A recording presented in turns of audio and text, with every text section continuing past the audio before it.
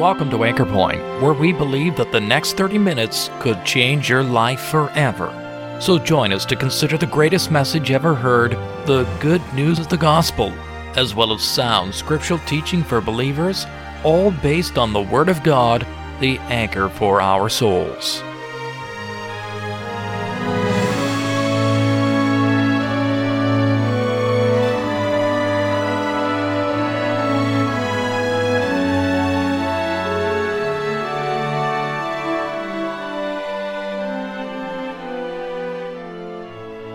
You know, as human beings, we all have the ability to look into the future somewhat, become aware of what may just happen to us and to our loved ones, and make the necessary preparations. It's the only wise thing to do. This is especially true in the days of an ongoing pandemic. We might ask the question, what is the best way to protect ourselves, to take the necessary precautions, to prepare for what may or may not happen? Yes, preparations can involve our health choices, educational goals, financial decisions, and personal dreams, and this is good. We often prepare for things that might happen to us. But what about the things that will surely happen to us? Have you prepared for spiritual realities?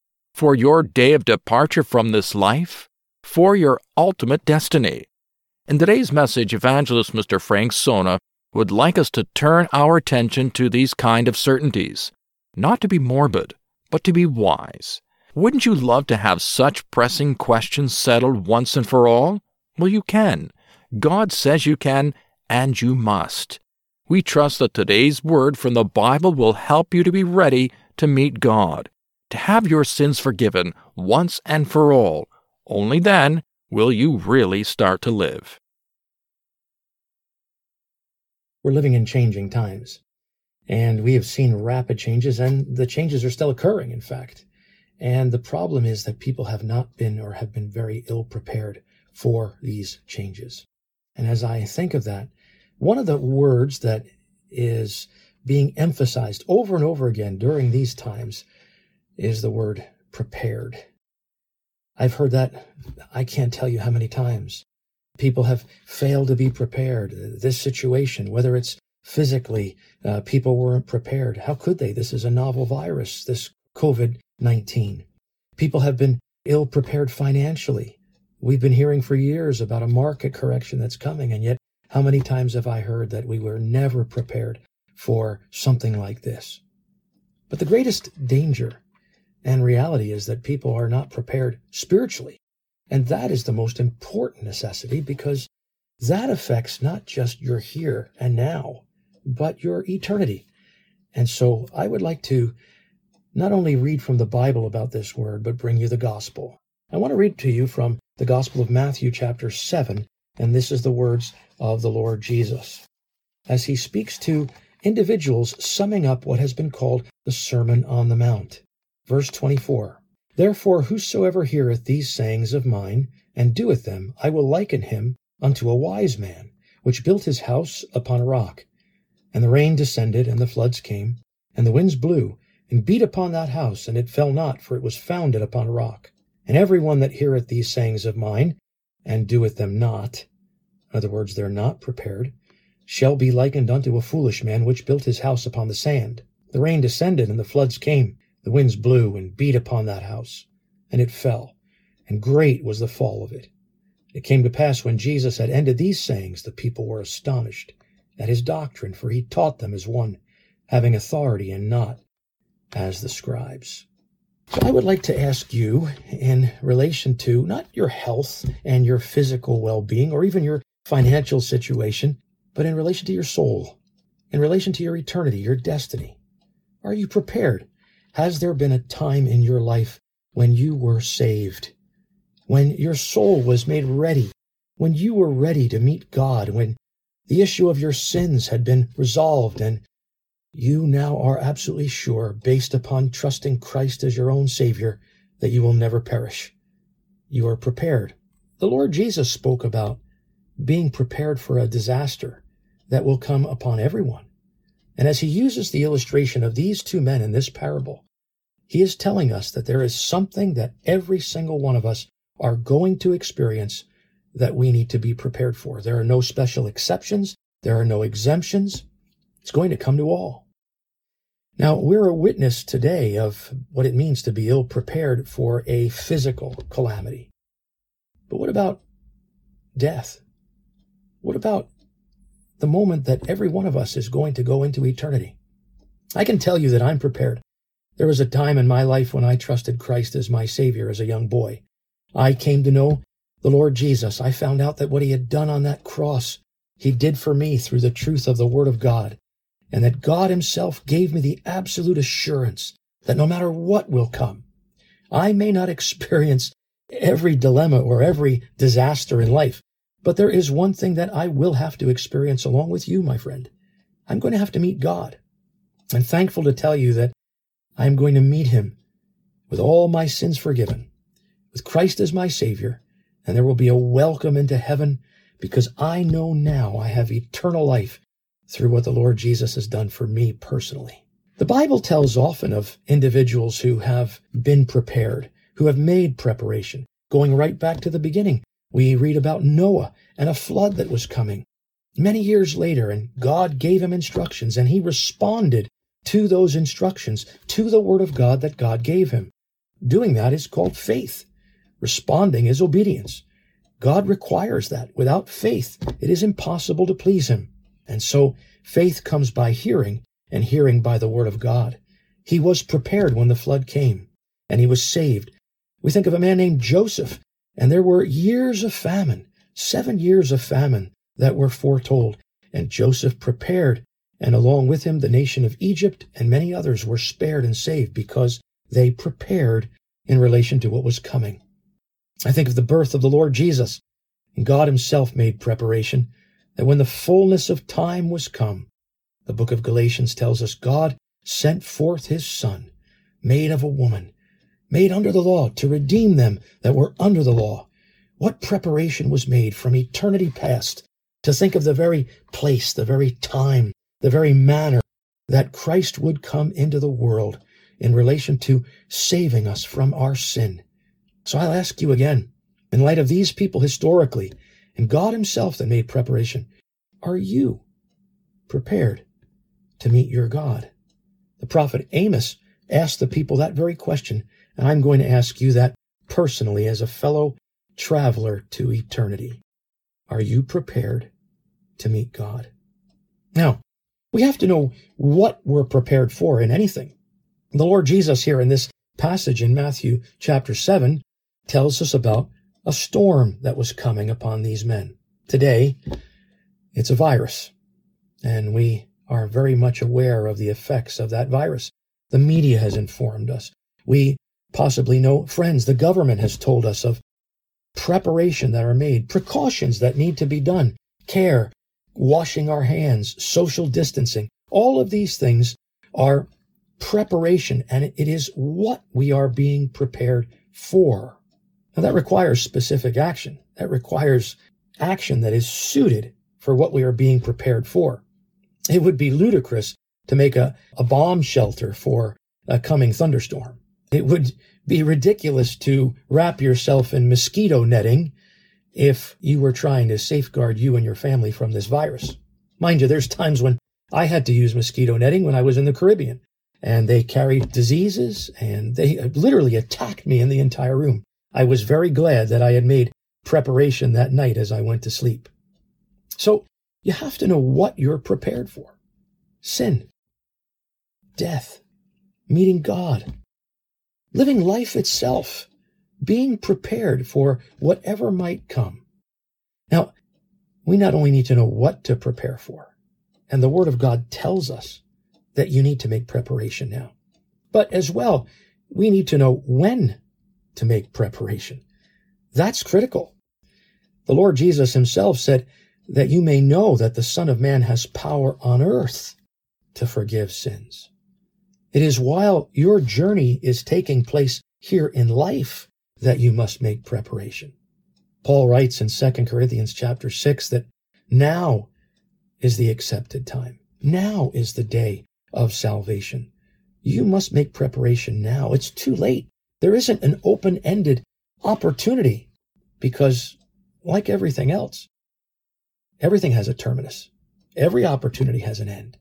And so when it comes to making preparation for meeting God, that must be done now. Making preparation for being saved, for being ready for death itself. Because no one's really ready to live unless they're ready to die. And so we must make the right time of preparation.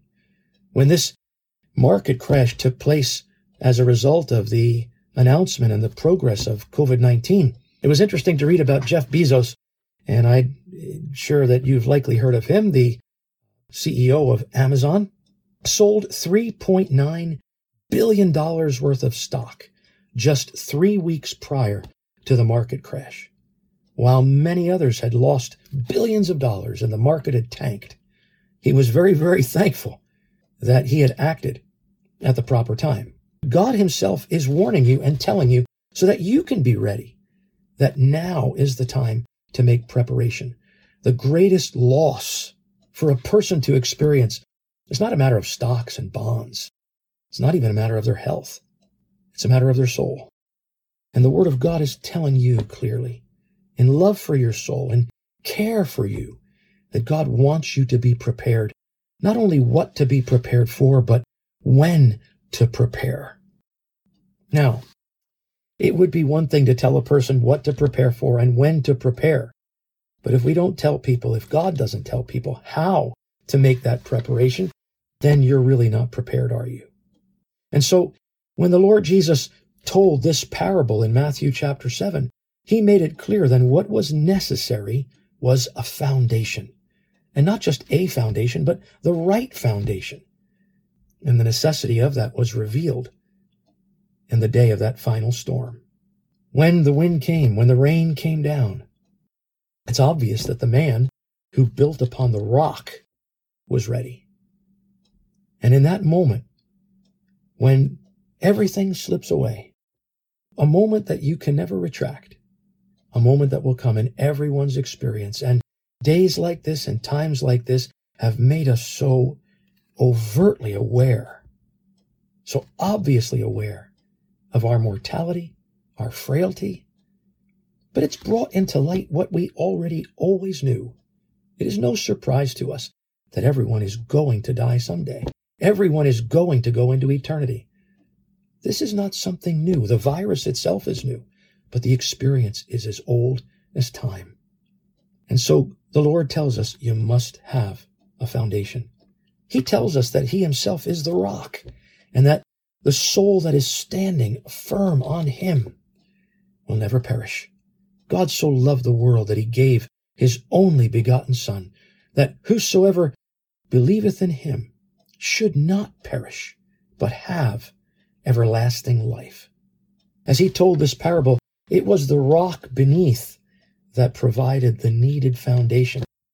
The person himself could dig, and he could make sure that he had the foundation, but he couldn't be the foundation.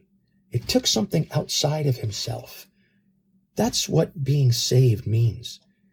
You cannot save yourself. You cannot do what was needed or necessary. You could not provide what God required for you to be safe and prepared. And so God himself acted in giving his only Son, and Christ died for the ungodly, and the Lord Jesus suffered for sins, the just for the unjust, that he might bring us to God. He could say himself, "Him that comes unto me, I will in no way cast out." That we will have, guaranteed, the right foundation if we trust Christ. When it comes to this virus, when it comes to the situation we are living in today, and the preparation that people are seeking to make, people will want the right thing, the one thing that will actually work, that which is approved, that which is real. In situations of preparation, when people have not made themselves ready, they've turned to religion. Some have tried a different way of life. They have changed their ways. That has made them more aware of past deeds. And so they tried to turn over a new leaf and so on. And these are not real solutions. Changing your ways is a good thing if you're living in a way that's not appropriate. But it won't take away one of your sins. It certainly won't provide you with a foundation for meeting God. It will not give you salvation. It's not by works of righteousness which we have done, but according to his mercy he saves us. And Ephesians chapter 2 is very clear that salvation is not of works. It's the gift of God, and it's given to us freely by his grace. Some have trusted in their money, and they have felt if they have had enough of a stockpile of reserves and resources, they'll be able to weather this out, and they'll be much better off. And yet look how that has worked out. But even if you did have sufficient stockpile, the moment you die, you will leave this world with nothing in your hands. And then what will all that matter? The government? Well, there are good things that they're trying to do for us, and we appreciate that. But the government can't save, it can't deliver. What is your hope based on? I think we all know the answers to these questions, that these temporary solutions will never provide eternal realities for the salvation of a soul. Spain spent $467 million in a purchase from China that included materials to alleviate the COVID-19 situation medically. It included 5.5 million test kits to test for the virus. Turned out that 70% of them were no good. The Czech Republic also bought millions of test kits. 80% of them were no good. Made by a company called BioEasy. It was very, very easy to acquire them. All they had to do was make a purchase. The problem is they don't work. The problem is that they will never give a right determination of the actual problem. And so as a result of that, people will trust in something that cannot deliver them. And when the diagnosis is wrong, then the treatment cannot be right. If your diagnosis of your situation is wrong, if you are wrong as to where you will be, as to the sins you have in terms of what you've done and what you are before God, then the preparation will be absolutely wrong. And it won't count and it won't matter. God requires one thing. And that one thing he has given you in the person of his Son. And he has told you of the warning and how to make preparation and how to be ready. God himself has undertaken to do everything necessary when he gave his only Son. He gave the one person, the one thing that was required that our sins might be paid for. The wages of sin is death, but the gift of God is eternal life through Jesus Christ our Lord. And so as a result of that, Christ paid that one payment in full. When he laid down his life, when he died on that cross, Christ also suffered for sins, the just for the unjust. Why? That he might bring us to God. And when you trust him, when you have him as your own Savior, you will be prepared. You will be ready. Come what may in this life, you will be ready for the next life. Why? Because you have eternal life through Christ the Lord. Trust him. Even now, if you do not know the Lord Jesus as your Savior, you can receive him. You can trust him. It doesn't require any special actions. It doesn't require any special trip. Baptism won't save you. Joining a church won't save you. But people can be saved immediately, right where they are, by trusting him and the finished work of the Lord Jesus upon that cross. And the reality is this, that when Christ died for sinners, I found out that he died for me. He became my Savior, and I am prepared. Are you? For meeting God. That's all that matters. Trust the Lord Jesus, and you will be saved.